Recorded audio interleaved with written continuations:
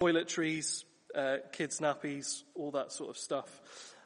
You can bring that along with you any week and just drop it off in there, and we'll make sure it gets down to there. The other thing is you'll hopefully see in a couple of spots by the front door and by the food bank stuff as well, some little, whatever size that is that a 5? I don't know. Things about CAP, Christians Against Poverty Dundee. I think if you know people where, there's particular sort of struggles going on, then just to know that information is there, it might be helpful to sort of take one or two of those if ever you think there's someone who might benefit from having a chat sort of with them. On the 16th of October, we'll have Karen, the debt centre manager, here with us. It's CAP sort of Sunday, so I'll remind you lots of times beforehand. It'd be great to hear from her, to get to meet her and everything. But we'll also as well raise an offering for that to be able to pass on to that work too. Sorry, and then one last notice before we sort of make a start is you will have no doubt be concerned about the situation in Ukraine, and perhaps wondering about what sort of specific ways we might be able to practically help and also sort of partner and support with people out there in prayer.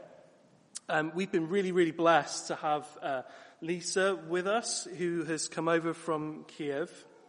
And sometimes, amazingly, God just sort of sends you the right people at the right time to give you a way into something. So Lisa has given us some details from a church in Dnipro Christian Church, and their pastor there, Pastor Maxim. I've posted, if I've managed to get the technology right, onto Slack this morning, a link to a short message from him that gives a bit of an update of things going on out there at the minute. We're in the process just now of trying to make contact with Maxim, sort of personally, to introduce ourselves, and to see if we can establish a bit of a relationship, whether there's anything specifically we can pray for, whether other churches in Dundee as well might be able to help with. So I just wanted to give you briefly this morning 3 things that they do ask for prayer for. Firstly, their outreach to refugees. In Dnipro city, once a week, they have a meeting for refugees from Donbass, Kherson, Kharkiv, and other occupied territories. People come and they receive groceries, essential items, get to have conversations with one another, and also hear the gospel. And so a lot of people actually they're finding are really open to hearing the gospel and want to come to the church services afterwards. One of the things they're realizing is there aren't enough jobs at the minute for refugees who've been displaced and resettling, just because of the sheer number. So this sort of service to refugees is essential at the minute. And they estimate at this point that they'll have to do this for at least 6 months or so. So firstly, their outreach to refugees. Secondly, they're involved in rehabilitation for the injured. A centre has been established for those who've lost limbs, both soldiers and civilians. The standard rehabilitation course in Europe costs about 6,000 euros, they say, but will reduce, the price will be reduced to about 1,000. But obviously still that's quite a financial commitment. So the church is trying to raise money to help sponsor people with that. And then lastly, there's the need for supplies for Kharkiv as well. Some in the church have been visiting Kharkiv and trying to help out there. And people out there in need of just about everything. But the main sort of things are water filters. I'm not going to be able to say this right. Polyethylene for isolation of broken windows. Stoves or materials for production of very simple solid fuel burners, food and fuel. So that just gives you a few practical points maybe that you can pray for, and we hope that we might be able to establish a bit of a relationship with them, and we might be able to regularly sort of pray for them, but there might also as well be opportunities to practically help and serve them too. I wonder whether you recognize this scene. I've got a slide here. Sorry, Pete, I should have warned you of this coming here. I don't know whether you picked this up. This is from the debate last week between potential future prime ministers. The crowd here were asked, raise your hands if you trust politicians. And here was the result. Nobody raised their hands. Not one. Sometimes it's hard to switch off that sort of distrust that we can have and that we can build up, even when it comes to God. Even though all he's ever done is good, is right, is perfect. Sometimes it's hard to turn off that distrust tap that we have for leaders. One of the passages we'll think about today is Proverbs 3, and Proverbs 3 verse 5 says this. It encourages us this morning: trust in the Lord with all your heart and lean not on your own understanding. Let's pray just before we worship through song together, because I'm sure, like me, we all will have had moments this week where we've fallen short in some way. And I bet that a lot of those moments, if we could analyze it and review it, would come down to somehow, in some way, not being quite sure in that moment if we could fully trust God. Does he really have our best interests at heart? Can I fully trust his word? So let's pray, and then we will sing together. Father God, we thank you for your grace and your love and your mercy and kindness towards us. We thank you that you are the only one who has only ever done all that is good and right and perfect in this world. Father, help us when we find ourselves struggling, if we're honest, to always completely trust you. We find ourselves sometimes tempted a little bit to hold some things back and to wonder whether we can really trust you with all of who we are and all of our lives. But Father, we thank you for that reminder from your word that we can trust all things to you. Help us, Lord, to trust you with all our heart and to lean not on our own understanding. Spirit, we pray that you might remind us of your unfailing and unending goodness and love and mercy towards us, that our hearts might be softened and turned to you again, that we might be renewed and restored again in the light of your glorious love for us. So Holy Spirit, pray that you might be moving amongst us this morning as we come before you and as we want to worship you and we want to find our strength and hope in you. We pray that you might speak to us and move within our hearts, we pray. Amen. I'm going to invite the band just to lead us in worship together.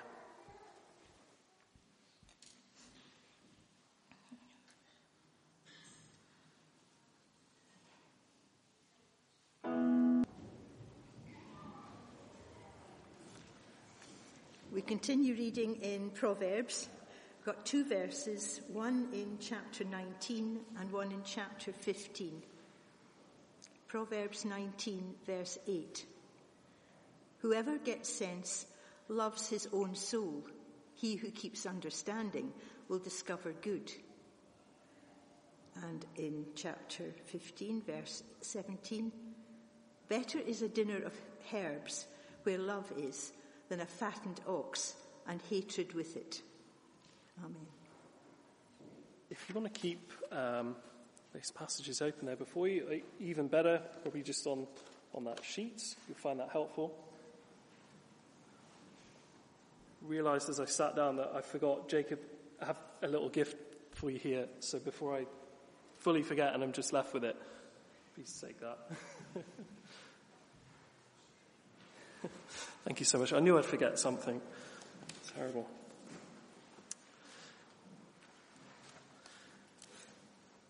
This morning we're thinking about love. Love is one of the central interests of humanity, isn't it? It's the basis of much of our arts, our cinema, our literature, thought, entertainment. As the Beatles sang, all you need is love. And yet that's interesting because there's no evolutionary sense whatsoever to the concept of love. In fact, the concept of love itself points to there being a purpose beyond our mere existence. Who could put that there? Why is it that almost all of us seem to share this need and desire for love? Well, Proverbs has much wisdom on love. And so this morning I just want to look in love in three directions. Love that is upwards, between us and God.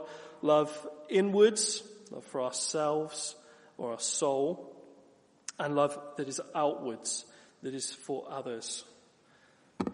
And the idea is simple. It's this, that we're loved by God so that we can love ourselves and love others. Firstly, let's look upwards. Let's look at Proverbs chapter 3. And it shows us a love that is upwards, a love that is between us and God. Before we can ever love others, or even ourselves, we need to know how much God loves us as his children.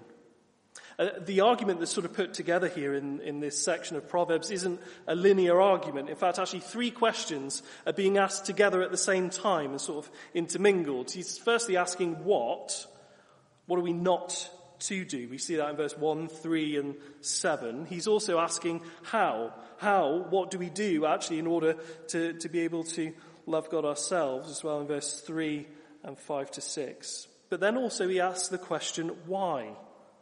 What's the motivation for holding close to God's love and trusting him in all things? Firstly, he's asking, what? What not to do? There's 3 things not to do here. 3 let nots, if you look down to those verses. And the answer, what not to do, is don't forget him. Don't forget his love for you. He said, don't forget my teaching. Who is my? It's an important place just to hit pause, isn't it? On the one hand, the my here is Solomon, the human author. But as always, we also believe that the author ultimately is God himself through the human author. That Solomon wrote, as Peter puts it later, as he was carried along by the Holy Spirit. So then the my teaching is God's teaching. Don't forget my teaching. Remind yourself. Let your heart keep my commandments. And there's an interesting thing. Why is it heart? Let your heart keep my commandments. You might think that behavior is about your hands, your conduct, what you do, or perhaps even your head, what you believe, what you will, what you desire. But in reality, it's our heart that leads us to keep God's commands, or not. It's the heart where we decide and know what we love, what we fear, what motivates us, the narratives that we tell ourselves, about the world, about others. Let your heart keep my commandments. Steadfast love and faithfulness not forsake you. It will be put there, don't forsake steadfast love and faithfulness. But in the original sort of writing there in the Hebrew, it will say steadfast love and faithfulness not forsake you. And it's about letting loose, don't let go of. And there's a contrast there, not letting go of God's faithfulness and steadfast love with the binding around you. Don't let it loose, let it be bound to you. And the point here, I hope that you'll see, and this is significant, is that the command, the encouragement that Solomon's giving isn't so much about us letting go. It's about us not letting go of God's love and faithfulness, not God's love waning. It's not that the faithfulness and love of God might wane,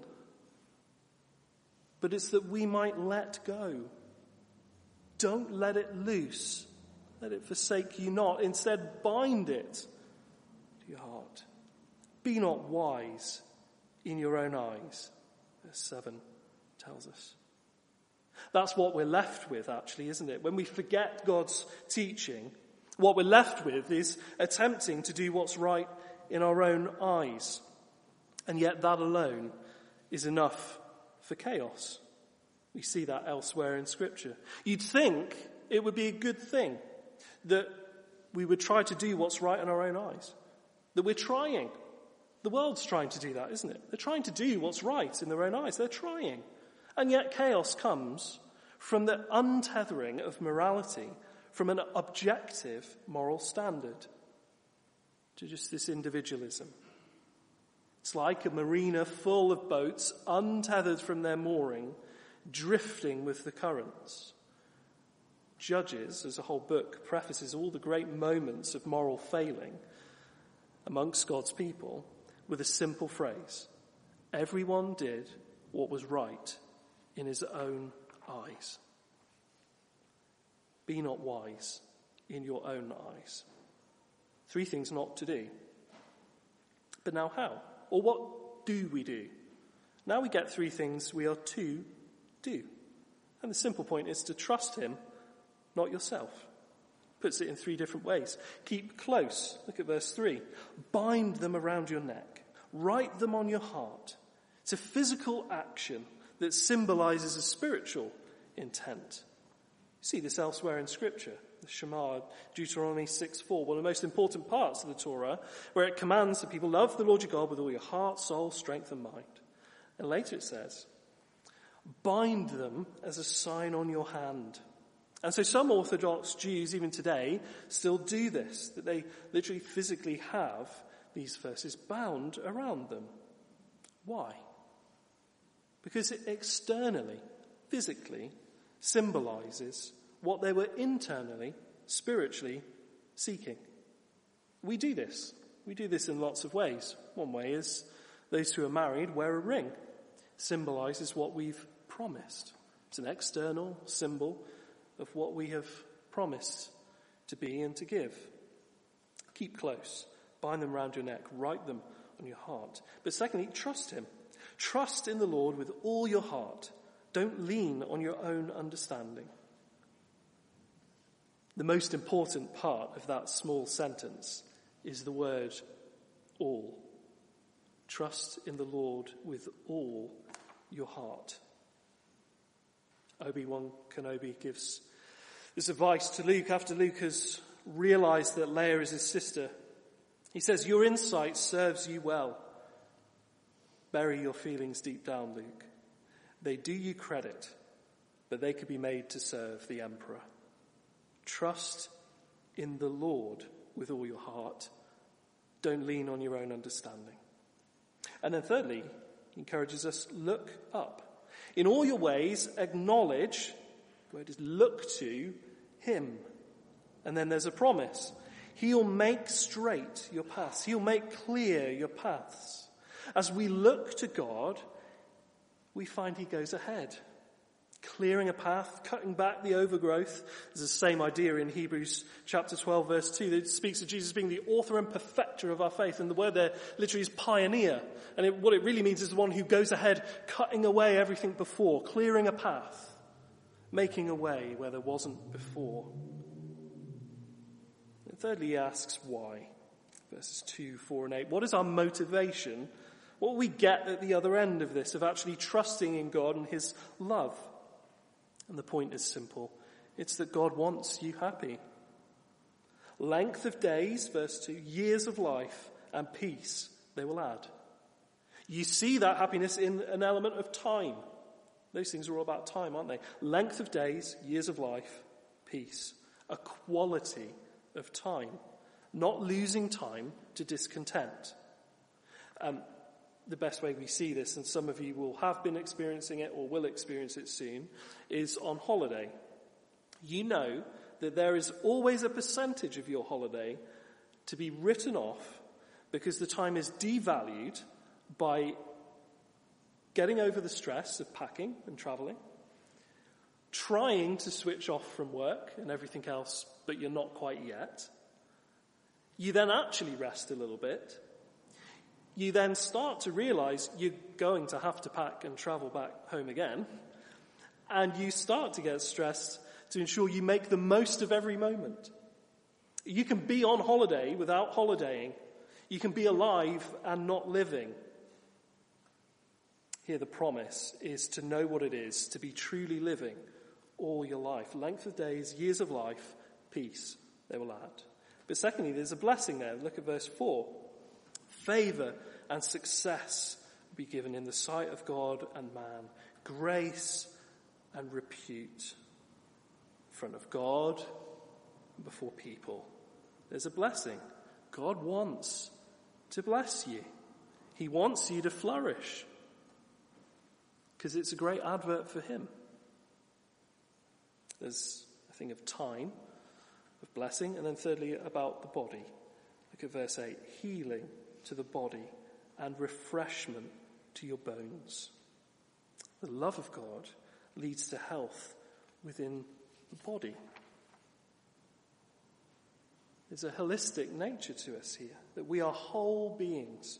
We can't be healthy really at all if our spirit isn't healthy within us, no matter how much you may be healthy in other elements of your life. God loves us so deeply, even when, and even enough to discipline us sometimes. Look at verse 11 and 12 there. My son, do not despise the Lord's discipline, or be weary of his reproof, for the Lord reproves him whom he loves, as a father the son in whom he delights. There's an element to it as well that sometimes, as a loving father to us, God does also discipline us, but always for our good. Don't grow weary of it. One of my children this week, sporadically this just sort of happens, YouTube gets banned. And this week that has happened again. And so I've had to reprove my children, and one of them is resistant to this. And so he's done this on Netflix, and then on the next slide you'll see the details of that. I want normal YouTube back.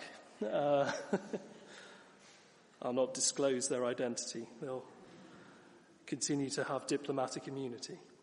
Don't grow weary of your Father's loving reproof. Firstly, there's a love upwards, a love between us and God. For saying, don't let go of God's love for you.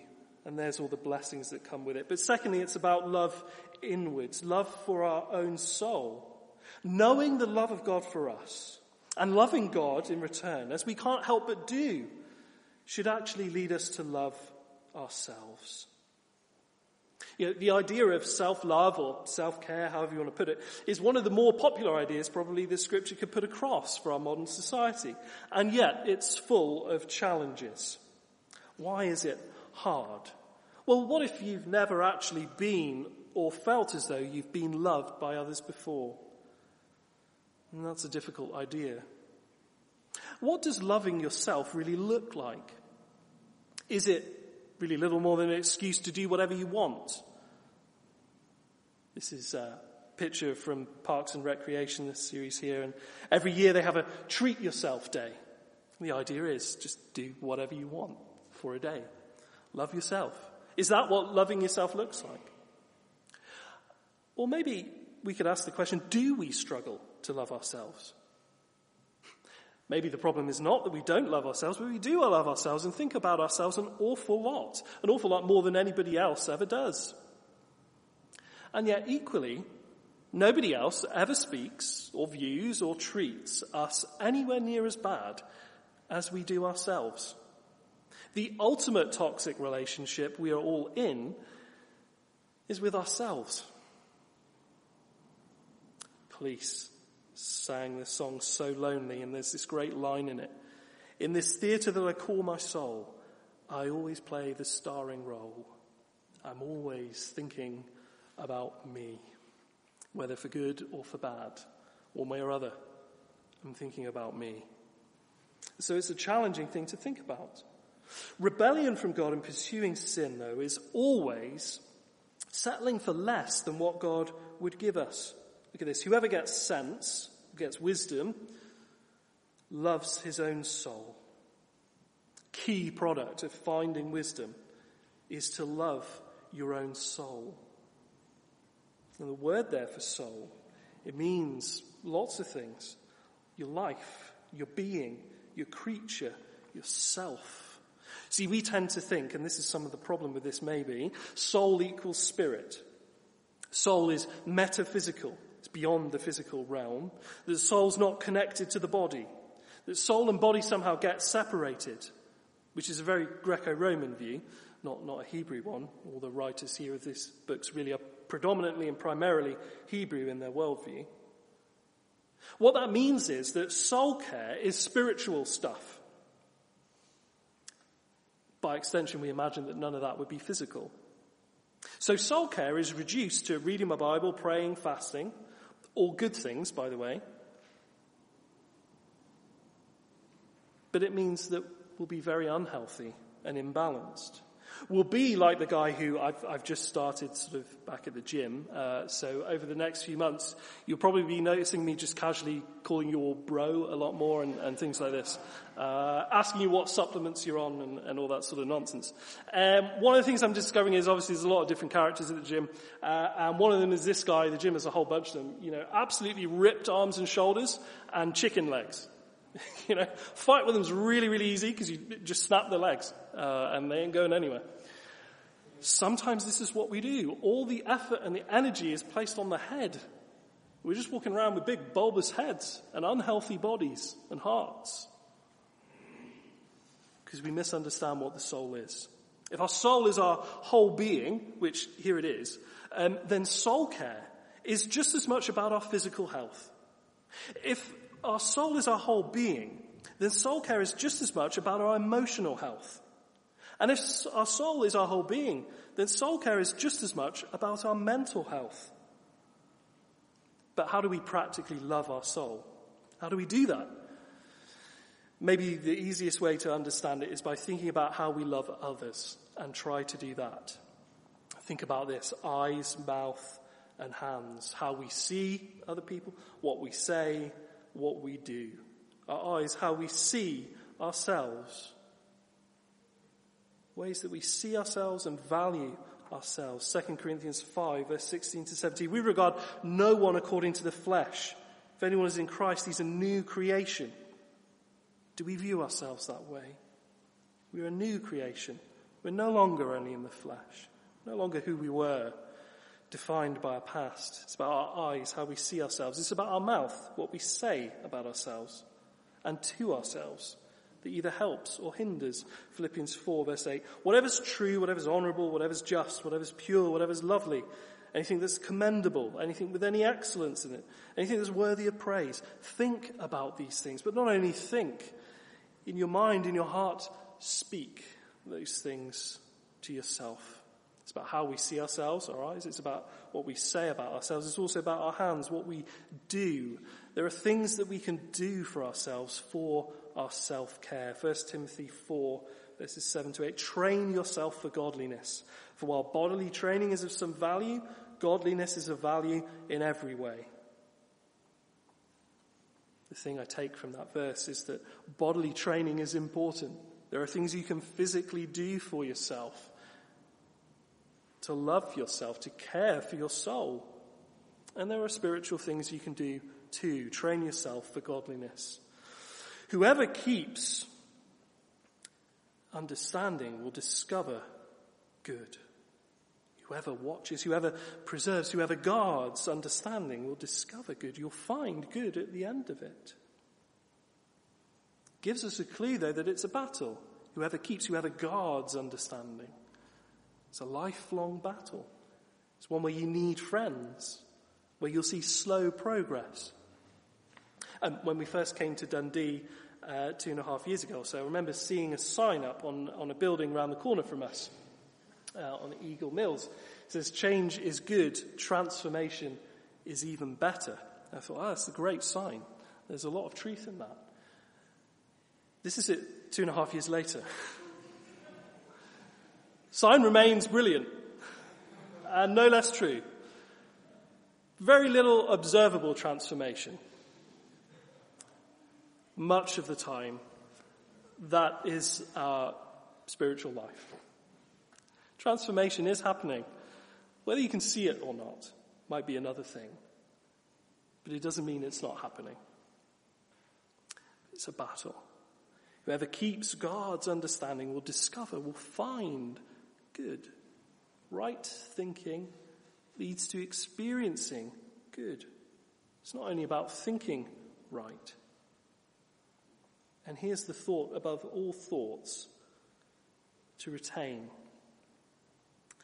This is from a guy called Ignatius of Loyola. You can tell that he's a pioneer and an innovator. I don't know how good your eyesight is, but look at that eyebrow game. Either he is, just living in 2050 at that point in the Middle Ages, or, the guy who did the painting was basically the first guy to do filters ahead of Snapchat. But that's some strong eyebrows. perfect looking. Ignatius says that sin is the unwillingness to trust that what God wants for me is only my deepest happiness. That's the thought above all thoughts to retain. God only and always is interested in my deepest happiness. And the word that might be very operative there is deepest. You'll have some surface level happinesses that you'll seek for. And you might sometimes have to let go of those. But your deepest happiness, he always has in mind and in heart. Following Jesus is a way of life to enjoy, not a list of ideas to agree with. And so Proverbs is deeply theological and yet deeply practical. If you want to love others, you should. If you love God, you have to love yourself. Because the one that you love loves you.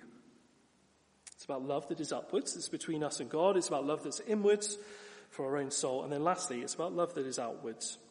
The love of God towards us, which leads us to loving our souls, will always lead to us loving other people. We'll only really love others, in fact, if we actually do know God's love for us, and if we love God as a result, and if we love our soul. That's the world's problem, isn't it? The world does indeed talk about love for others, and that's right and that's good, and we can affirm that. But it's not rooted in the love of God. It depends on my willpower, my emotional state, my emotional capacity, and there is the problem. Proverbs 15 verse 17, better is a dinner of herbs, or actually the where there could be just vegetables, where love is, than a fattened ox and hatred with it. And so there's a cultural thing going on here, and it's true in many other cultures still today. If you're having guests over, you get meat. Even if you don't actually often do that, and maybe if you can't actually afford that at other occasions, when you have guests with you, you make every effort to do that, and you try to get the best that you can possibly afford. So, sorry to offend you if you're a vegan or a vegetarian here this morning, but here the point and the sort of subtext of this proverb is that serving someone just vegetables, just herbs, would be seen as a slight on your guests. Like, what is your problem with them to just serve that up? So, the contrast that Solomon's playing on is, it's better to give a meal that may look bad on you, with genuine love, than a great-looking meal that's absent of genuine love. You see that contrast there between love and hate being there. You can do grand gestures for people and not have love for people. You see that better is those vegetables than a fattened ox, and there's the contrast between the vegetables or the herbs and the fattened ox. The grand gestures are not the same as, and not as important as genuine love for people. You could do grand gestures and not have love for people. Grand gestures aren't as important as love for people. Thirdly, loving people deeply doesn't have to be flashy. Here is a dinner of herbs with love. The amount of pounds spent doesn't equate to the amount of love expressed. You can turn the most simple gifts into glimpses of God's loving kindness to others. It's a dinner of herbs, but it's one where love is. And then fifthly here, you can't hate anyone as followers of Jesus. But let's be real. We're tempted to. Here's a meal, a fattened ox, and yet hatred with it. Why does he give this example, Solomon? Why does he see this as important? Food is really important, an important means of showing love, breaking down barriers, and building relationships. We see this across cultures. One of the other sort of programs I'm watching on Netflix at the minute, slowly, is called Somebody Feed Phil. It's basically a sort of cross between a travel and a food show. And so he just goes around all these different cities eating loads of different food. And the interesting thing about it, though, is when he meets different people and they explain some of these dishes and they show him how it works and they say how it came about and all the culture and everything like this. And he meets these people from all sorts of different places, different languages, different cultures, different kinds of food and everything else. But the common theme every time, and it doesn't take long for them to get to it, is speaking about the love that goes into it and that comes out of it. Because one of the ways that we forge bonds as human beings, that we create relationships, that we build community, even across cultures, is via food. And this is a biblical idea. We remember Jesus' love and we unite together in vulnerability and need around communion. A very humble meal, but a meal nonetheless. When Jesus returns, what will he do? One of the first things he will do is throw a feast, the marriage supper of the Lamb. When the loving father sees the return of his wayward son, what is one of the first things he does? He throws a feast. You don't have to cook great. You don't even have to cook at all. You can go somewhere else. That doesn't matter. But the point is, there is something to sitting at table with other people. Hospitality remains one of the most effective ways we can be doing this in everyday life, loving other people. In fact, the word hospitality, philos, xenos, two words. Philos, love, xenos, others. Xenophobia, fear of others, hatred of others. Hospitality, love of others, love for other people. What if the best way of mission going forwards isn't so much a program or an event or a course, but an invitation into community, an invitation into a shared life, invitation into love around a table. Love is all you need. When you know the love of God, you can't help but love him, which leads you to love your own soul and to love others. Can talk about all the programs in the world, but the only real program of the church is love. Love upwards, between us and God. Love inwards, for our soul. And love outwards, for other people. Let me pray, and then we will sing a closing song together.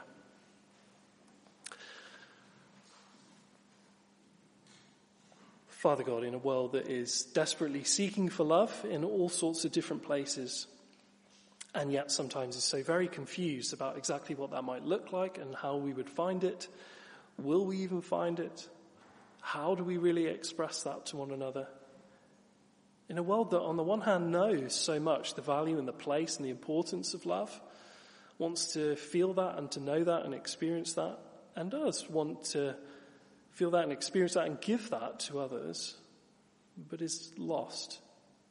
Lord, we thank you that we can find ourselves moored in your love, anchored by your unwavering, unchanging faithfulness and steadfastness towards us. Help us, Lord, though, not to let go of your love for us. Help us, Lord, to know something of the depth, the riches and the mercy of you, Lord God. Help us to know that we are your beloved children. Help us, Lord, to have a right love for our own soul. And Lord, help us to find those places in which we need to grow in actually loving and caring for ourselves. Not just in our head, but in our body and in our spirit, in our emotions, in our mental health. To know that that's a right response to knowing and understanding your love for us. And Lord, we ask your help to be able to abound with love for other people. Love for people who may be very different to us. Lord, we pray as individuals, but also as a congregation, we might be really marked by love for one another and for others around us.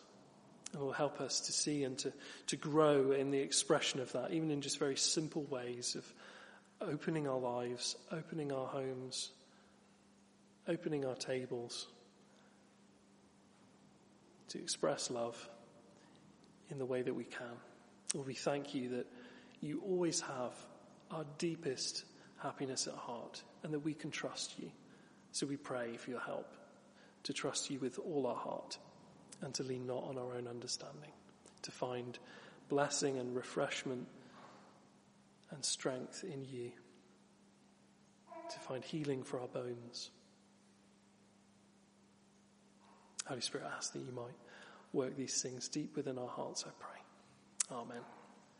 We invite you to stand in a few moments, and the band will lead us in a closing song together.